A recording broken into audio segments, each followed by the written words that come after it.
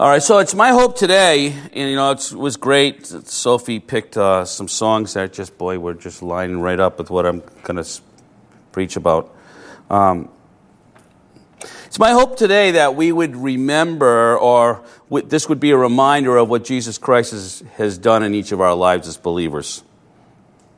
I'm hoping today that it would cause us to stop and think and remember the steep price that was paid for the sins of the world, for our sins. Kind of bringing it back to basics a little bit. I want to ask you to remember that, man, he willingly died in our stead because he loves us.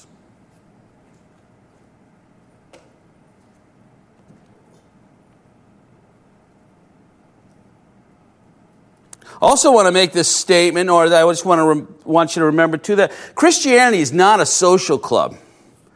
It's not something that you choose, I'm just going to join that church and I'm going to be part of that body. Because you know what? If that's you, I'm going to tell you right now, Jesus Christ is probably not in your life. But you want to be part of the group. People are drawn to that group thing sometimes, and they like what they see what's going on, and they like the effectiveness in the community, and they want to be part of it, and frankly, that's how tares get in. We'll talk about that in the Church of the Revelation. But it's not really something that you just choose to be part of. The body of Christ is something that you become part of when you choose to accept the forgiveness that Jesus Christ has for us at the cross. When you go to Him and accept Him as Lord and Savior, you become part of the body of Christ.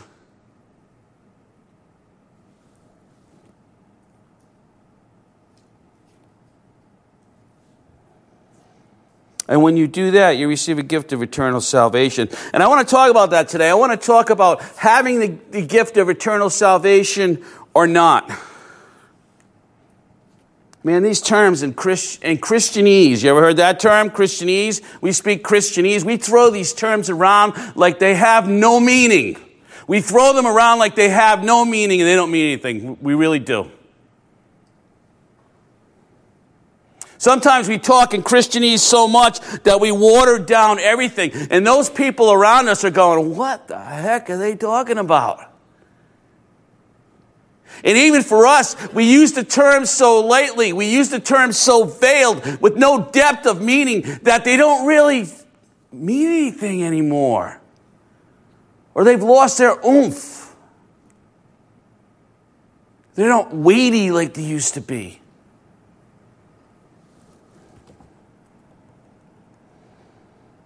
Man, it's so easy to get sidetracked, especially in our culture, in our society. So easy not to think about the things of God because there's so many other things to think about. And frankly, we got a society and a culture that's so selfish that it's a battle not just to think about us all the time. Not just a battle to think about when our next vacation is, not when we're going to have our free time, when we can stop working, when we can do this, when everything's going to line up. Sometimes we get consumed with that. And it gets in the way of thinking about these things of God and the things that He's done for us. And you know what happens with that stuff because you get so consumed with what we're doing, with our jobs, with our family lives, with the kids, and we make all these excuses, and all of a sudden we put prayer in the back burner, and we're never reading the Word of God, and the thoughts of eternal salvation diminish and fade to nothing until we're faced with mortality. Until we start thinking, hey, I got 10 years left, or until you get a diagnosis that's not good. Then we're all about it again, right?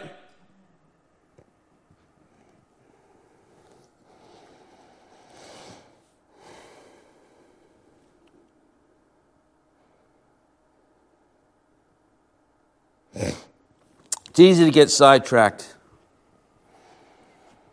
But we always have a choice. We can choose to remember. We can choose to go over God's promises in our head for us. We can choose to contemplate what Christ has done for us. We can choose to really consider salvation and what it means. what it means for believers and non-believers.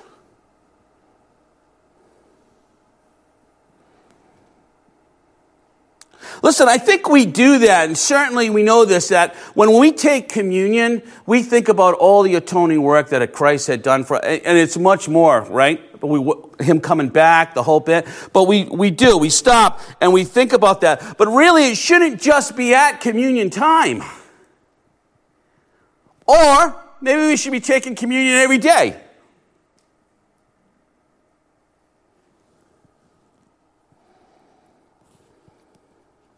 And we also have to remember that when we're talking about remembering, when we're talking about thinking about the things of salvation and what Christ has done on the cross for us, when we're thinking about those things, where remembering in our culture is not the same thing as remembering in the Hebrew culture.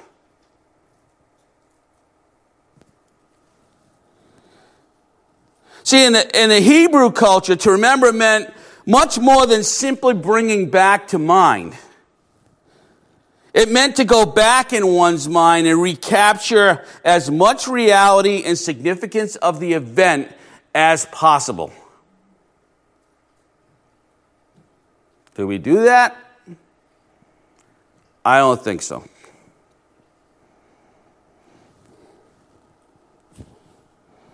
So today I want to say, let us remember in the Hebrew sense the grace that has been poured out upon believers.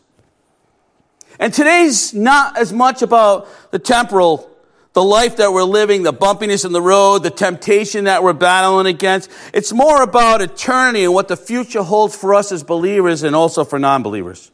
It's more about the importance of salvation in our lives and for those who don't have it. And for everyone sitting here, every Christian sitting here, let me ask you, if you have a personal relationship with Jesus Christ, if the Lord never answered another prayer for us, wouldn't eternal salvation be enough?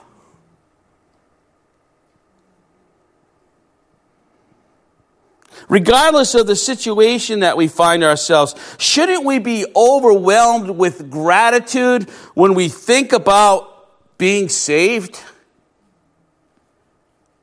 Or has it just been watered down so much that you really kind of got to grasp at that and pull it back into the clear picture because it just seems faded?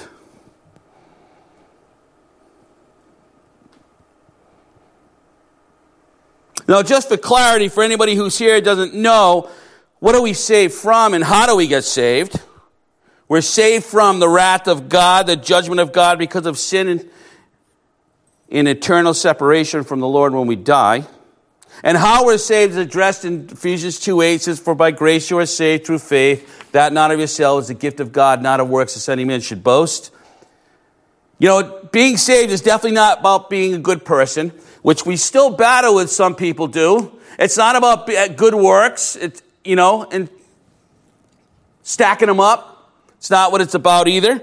Can't work your way into heaven because we're all born sinful. To receive the gift of eternal salvation, a person must have faith in Jesus Christ, must repent, must turn away from the things of the world, must have a change of mind, must make a decision for Christ, ask forgiveness for their sins, ask Him to come into their life as Lord, and He does. They receive the Holy Spirit. Their eternal destination changes from hell to heaven. They receive the gift of eternal salvation. And for those who belong to Christ, for those who have a relationship with Christ, we all share something. We share a moment when we realized we were a lost sinner who needed a Savior. And that was a supernatural moment in our lives. And I often say this, for some it was like a nuclear explosion, and for others dominoes started to fall. But either way, it was a supernatural happening when we realized that we needed Jesus Christ. And for many people, it was a very powerful event. For me, it was no longer a story, born and raised Catholic. It was all about Easter. No longer just a story. I felt this personal, deep sense, this connection to Jesus Christ and the things He did on the cross for me.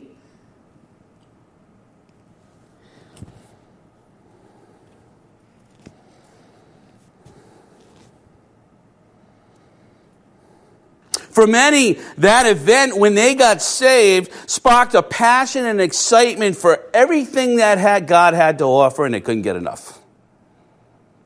For many, this event was like a 10 on a Richter scale when it comes to earthquake. That's the strongest, shaking every part of our lives.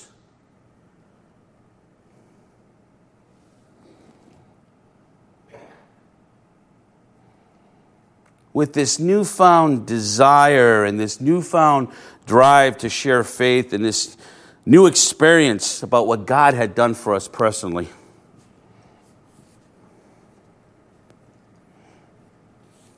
Now, I don't know about you, but I know about others, and I know about myself, but man, could have just thrown everything to the wind when I got saved. Could have just quit everything, just went on the road, started preaching Christ. It would have been fine. Everything would have been awesome. I should have done it. I should have done it.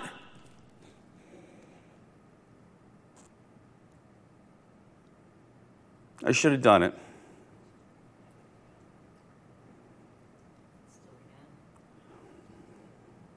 Listen, John the Baptist thing, right? In the wilderness. What happens though? We get drawn back. We get drawn back. And sometimes, let's make room for God here. Can we make room for God? Sometimes it's not His timing. Because we're not ready. People always want to run ahead of God and say, all right, Lord, hurry up, I'm working for you.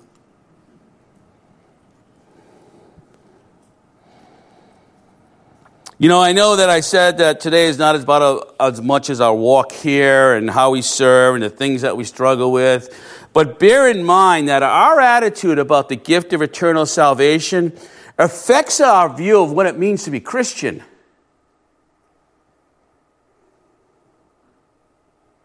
Of how we act, of what we do.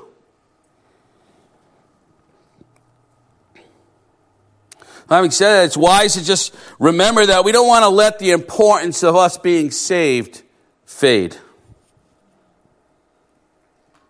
It's a battle because we're battling against the world. It's a spiritual battle because we're battling against the enemy. We're battling against hindrances. We're battling against ourselves because so many times we'd rather just do, and not stop and go, all right, God, what do you want me to do? You know why? Because we're afraid of the answer. You know why? Because it may not be lined up with our talents and the things that we do really well. As a matter of fact, it's probably not going to be. It's probably going to be stretching us in a direction that we don't want to go. But you want to see the supernatural power of God? You want to see God move in your life? Can I say you got to go with the flow when it comes to that? Because that's all about trust. That's all about relying on Him. It's all about going in His direction.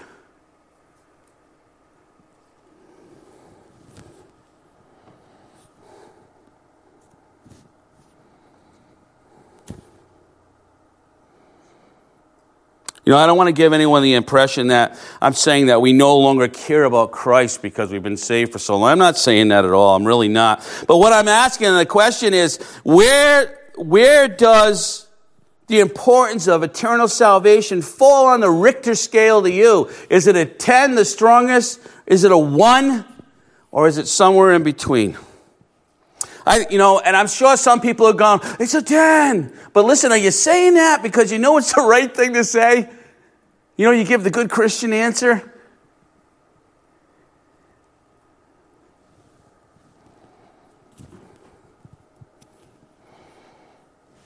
And the test is this: when you think back, does your thankfulness about salvation and your attitude of gratitude show up in your actions? Does it show up in sharing your faith? Does it show up in serving the Lord? How concerned are we, are you, are me, is me, whatever, about people going to hell? Does it even cross your mind? Frankly, if you're not concerned and you really don't think about it that much, it's a 1.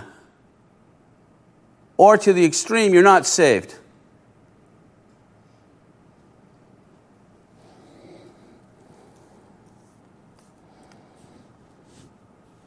I know we can agree on this, that our memories are short, man. As we get farther and farther away from these big events in our life and these things that happen, these supernatural events, they sometimes get cloudier. And then the emotions and the fire and everything that we felt gets dulled and kind of non-existent.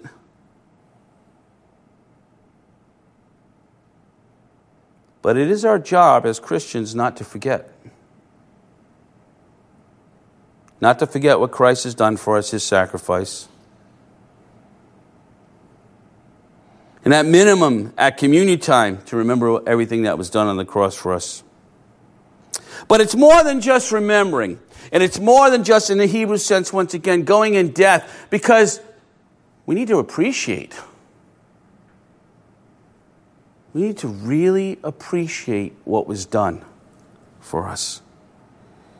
An attitude of that continuing gratitude will change how we live our lives for Christ on this planet.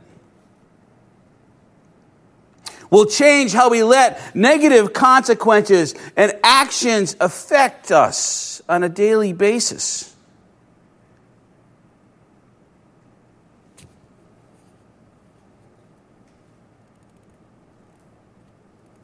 We can't be a Christian and walk around like Eeyore with that cloud over your head, waiting for the next thing to go wrong.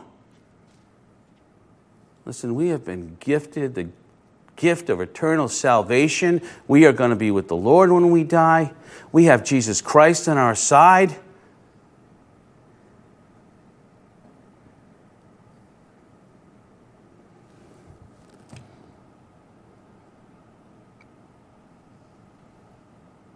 We should be thankful.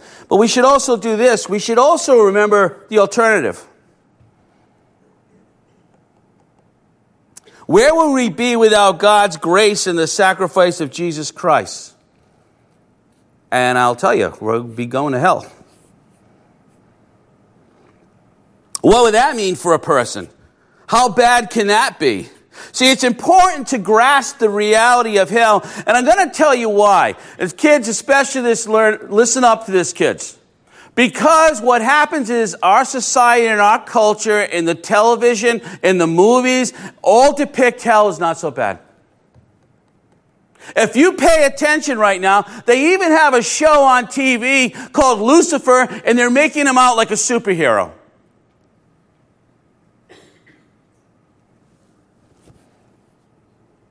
And that's not what hell is all about at all. And of course, to really know what hell is all about, we're going to look into the book of Luke as Jesus is speaking to the Pharisees and his disciples. And he tells them a story about the rich man and Lazarus. And it's interesting to note here that some believe that this is just another, but I don't want to put it like that, but it's another parable that Jesus is speaking that has spiritual principles. But others believe, because there's proper names used in this, what makes it really unique, that it's a true story. But either way, there's a lot to glean from this, and it's a glimpse of having no relationship with Christ, a glimpse of someone who does not have eternal salvation, and what that really means. And in Luke 16:19, it begins with this. There was a rich man who was dressed in purple and fine linen and lived in luxury every day. At his gate was laid a beggar named Lazarus, covered with sores and longing to eat what fell from the rich man's table. Even the dogs came and licked his sores. The time came when the beggar died, and the angels carried him to Abraham's side. The rich man also died and was buried. In Hades, where he was in torment, he looked up and saw Abraham far away with Lazarus by his side. So he called to him, he said, "Father Abraham, have pity on me, and send Lazarus to dip the tip of his finger in water and cool my tongue, because I am in agony and fire." But Abraham replied, "Son, remember that in your lifetime, you received your good things, while Lazarus received bad things. But now he is comforted here, and you are in agony. And besides all this, between us and you, a great chasm has been placed, so that those who want to go from here to you cannot, nor can anyone cross over from there to us." He answered, "Then I beg you, Father, send Lazarus to my family, for I have 5 brothers. Let him warn them so that they will not also come to this place of torment." Abraham replied, "They have Moses and the prophets. Let them listen to them." "No, Father Abraham," he said, "but if someone from the dead goes to them, they will repent." He said to them, "If they do not listen to Moses and the prophets, they will not be convinced, even if someone rises from the dead." This is a story about someone who ends up in hell. And it gives us some clear insight to what these men experienced. The poor man Lazarus, covered in sores, was brought by the angels to heaven. And it was the wealthy man who showed indifference to the suffering of Lazarus at the front gate, who died and went to hell. And there are 4 things here that I want to point out quickly. 4 things that we can learn from. 4 things that we should remember. And first of all, it's absolutely clear the rich man is well aware of his circumstance. He's in agony, and he knows it. And when he opens his eyes, he is in torment. And at a distance, he sees Lazarus beside of Father Abraham, and he's conscious and aware of where he is and what he's going through. And he knows he wants to be with them, but he cannot. And secondly, he can't go to them because God has placed this great impassable chasm between the two. We know it's out of the question from one to go from one side to the other. So when you're there, it's over.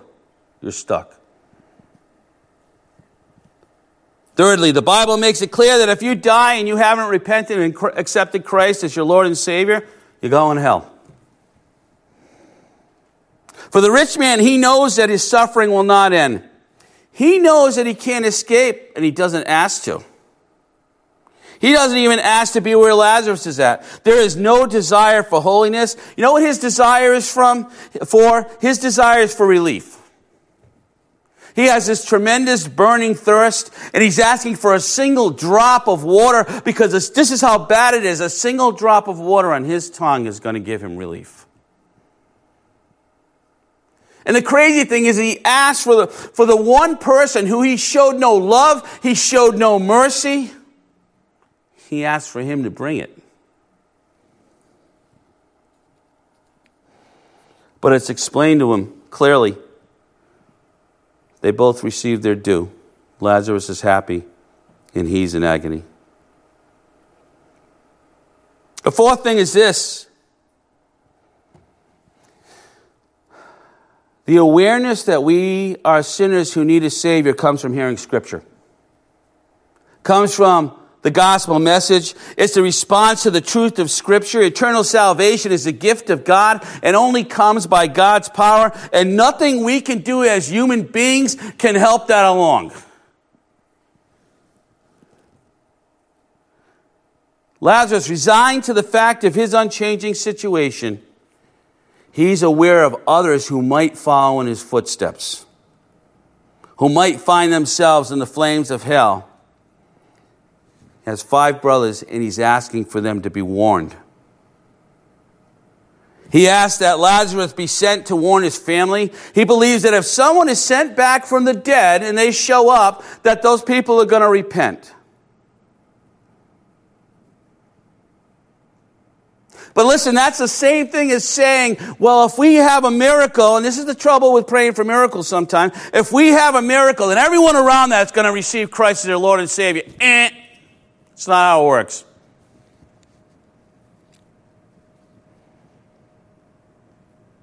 Sometimes the miracle is, you know what that is? It's a confirmation that those people are sharing the Word of God. The apostles were from God. The miracles were saying, yes, they're from me. But just because you see a miracle, and this would be a miracle, someone coming back from the dead to warn you, doesn't mean you're going to get saved. It's about the power of God and the Word of God in Scripture.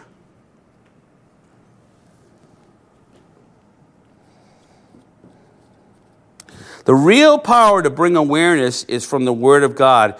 It's the good news about Jesus Christ and His sacrifice in our stead, the call to repent, to receive forgiveness that is available through the blood of Christ.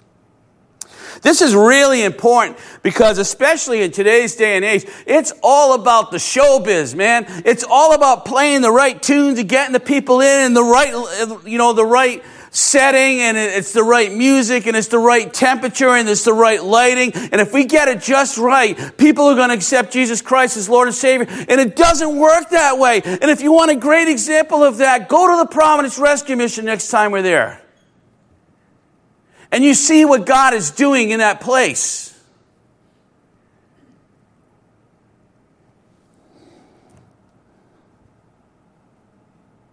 It's not about the sales pitch. It's not about creating the right environment. It's not about the guilt trip. It's not about convincing someone that heaven is better.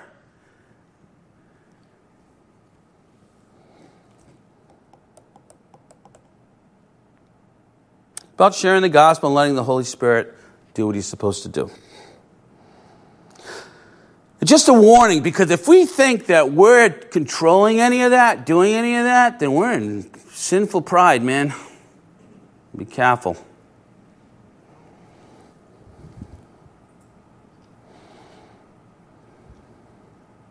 For the unbeliever, when they die, they wake up separated from God. They wake up in torment. They wake up in agony. This is a place described where there's gnashing of teeth, and that's grinding of teeth. You can grind it right down to the stubs there from anguish.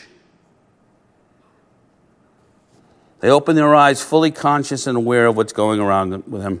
It's a place of pain and suffering. And listen, I am not sharing this to frighten you. And frankly, some of you who are really not believing anyways don't care. But I'm not sharing it to frighten you. But it's the flip side of salvation. It's the destiny that we have been spared from by the blood of Jesus Christ. We have to remember that.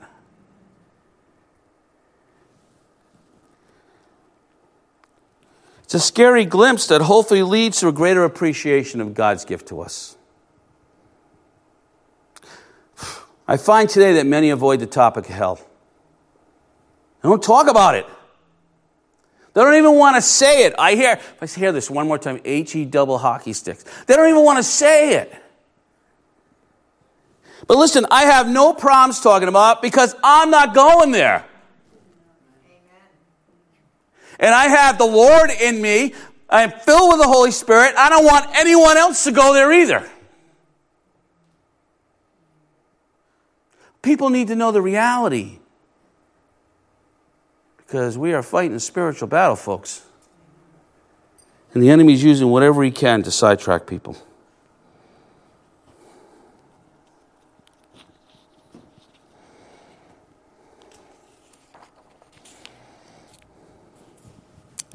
I'm hoping for at least some that there's a resurgence of gratefulness in your life today, or maybe even just the thought of, I really need to rethink this. I really need to get back there. I really need to go over what Christ has done for me. I actually care. I actually care.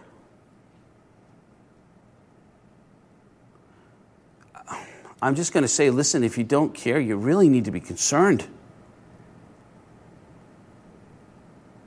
Because maybe you're not part of the family. Maybe you're part of the social club.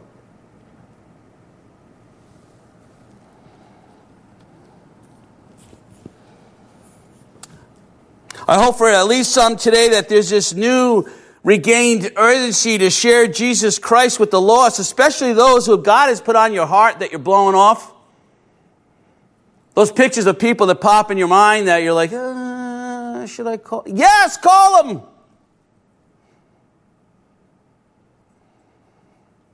Or those people that by divine circumstances come in your path, like I'm looking at Scott because it happens to him at work all the time. You know, and that dog goes, do you go through it? How important is it to you?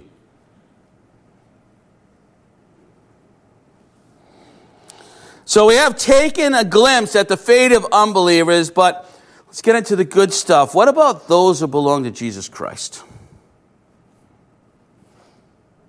What happens when it's our last moment on this earth, when we take our last breath?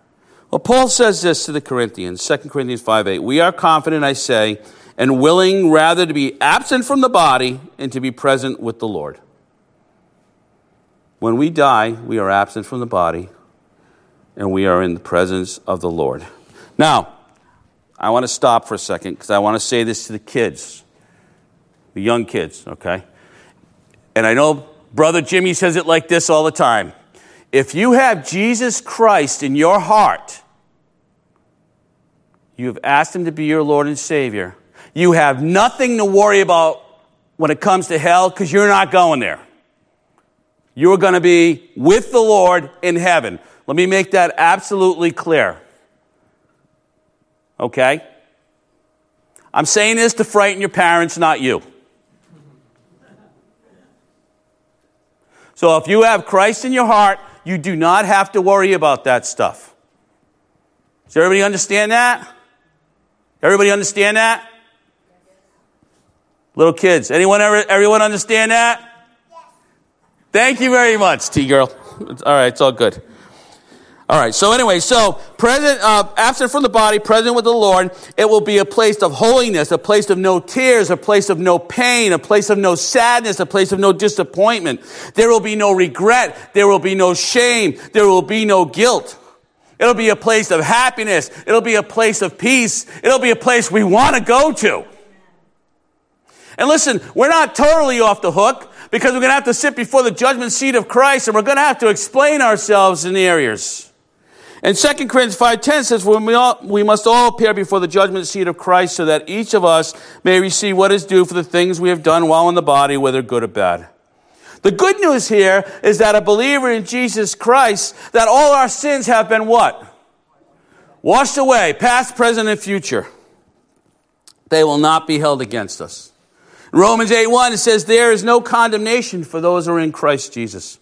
So all our sins are forgiven, and we will never be condemned for them. So the judgment seat of Christ is not about God judging our sins, but rather rewarding us for what we've done in our lives. As Dan often said, kingdom bucks. Putting up kingdom bucks. We'll have to give account of ourselves, our actions, our thoughts, our words, how we served, and then each will receive his own reward. I don't know about you, but that's a lot to look forward to.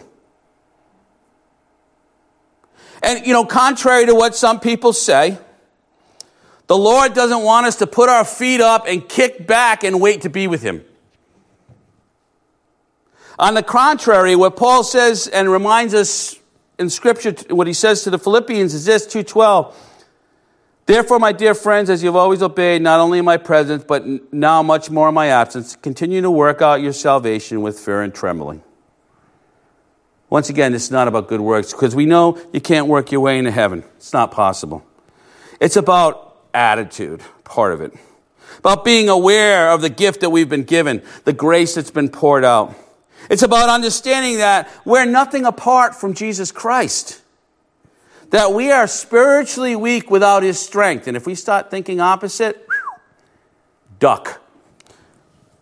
There should be fear and reverential awe of God. He's not just our friend, he's the creator of the universe. He's not just love, forgives everything, he's also righteousness and holiness. He is a God that requires accountability to his word, accountability in our lives.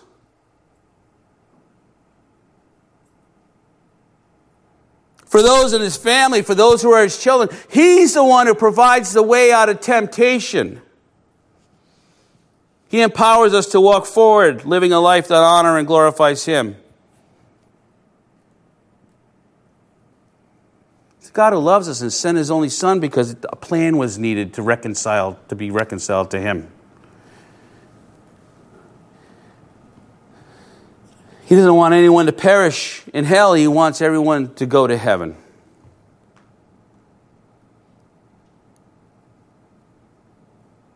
We should remember everything that Christ has done for us. We should remember the gift of eternal salvation. We should walk with that reverential fear that we have the God of the universe on our side. And we should have a holy concern. One of the commentators said, holy concern. I love that phrase. To glorify and honor God in all that we do. And when we do that, maybe we avoid falling into temptation. Maybe we avoid being chastised by God. Maybe we avoid taking the wrong turn when we shouldn't. When we have that proper reverence of God and that holy concern to glorify and honor Him,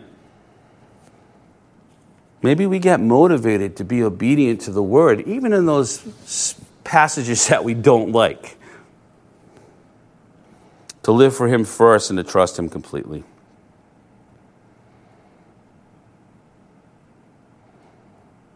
Please let us remember that God is more powerful than we could imagine. He's holier than we could wrap our minds around. He loves us more than we could ever understand. And He will hold us accountable for our actions on this planet. So we should walk with fear and trembling. We should remember as we walk on this planet, what's at stake for those who are lost, and how much we have gained as one who is found.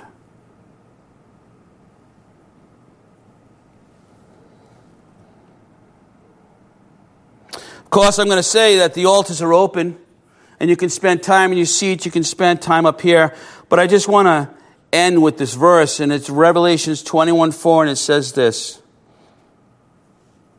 For believers, God shall wipe away all tears from their eyes.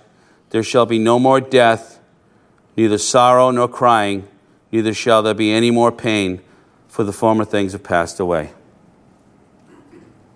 Please bow your heads with me.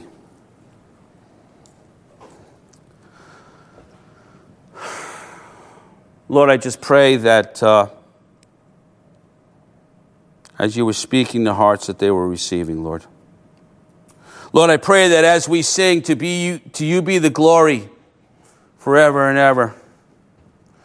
Lord, that would take on a complete meaning in our lives now, Lord. Help us not to just be transparent, Lord, with you, to be transparent when it comes to us examining ourselves and where we stand, Lord, and how we scoff at things sometimes, and how things don't mean anything, Lord, and how we're missing out, Lord, and what there is that you have for us, Lord, and that we can walk in your power, Lord, and that we could just be reverential in our attitude, Lord, in our walk.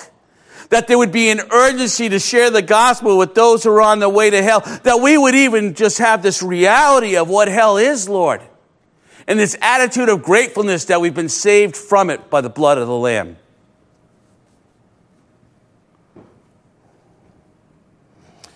Lord, for those who need it, I pray that we would walk out of here with a renewed thinking, Lord. For all of us who belong to you, I pray that we would walk out of here filled with your Holy Spirit. Help us to take a moment, Lord, to press into you. We just pray this in the name of Jesus Christ, our Lord and Savior, and we all said, amen.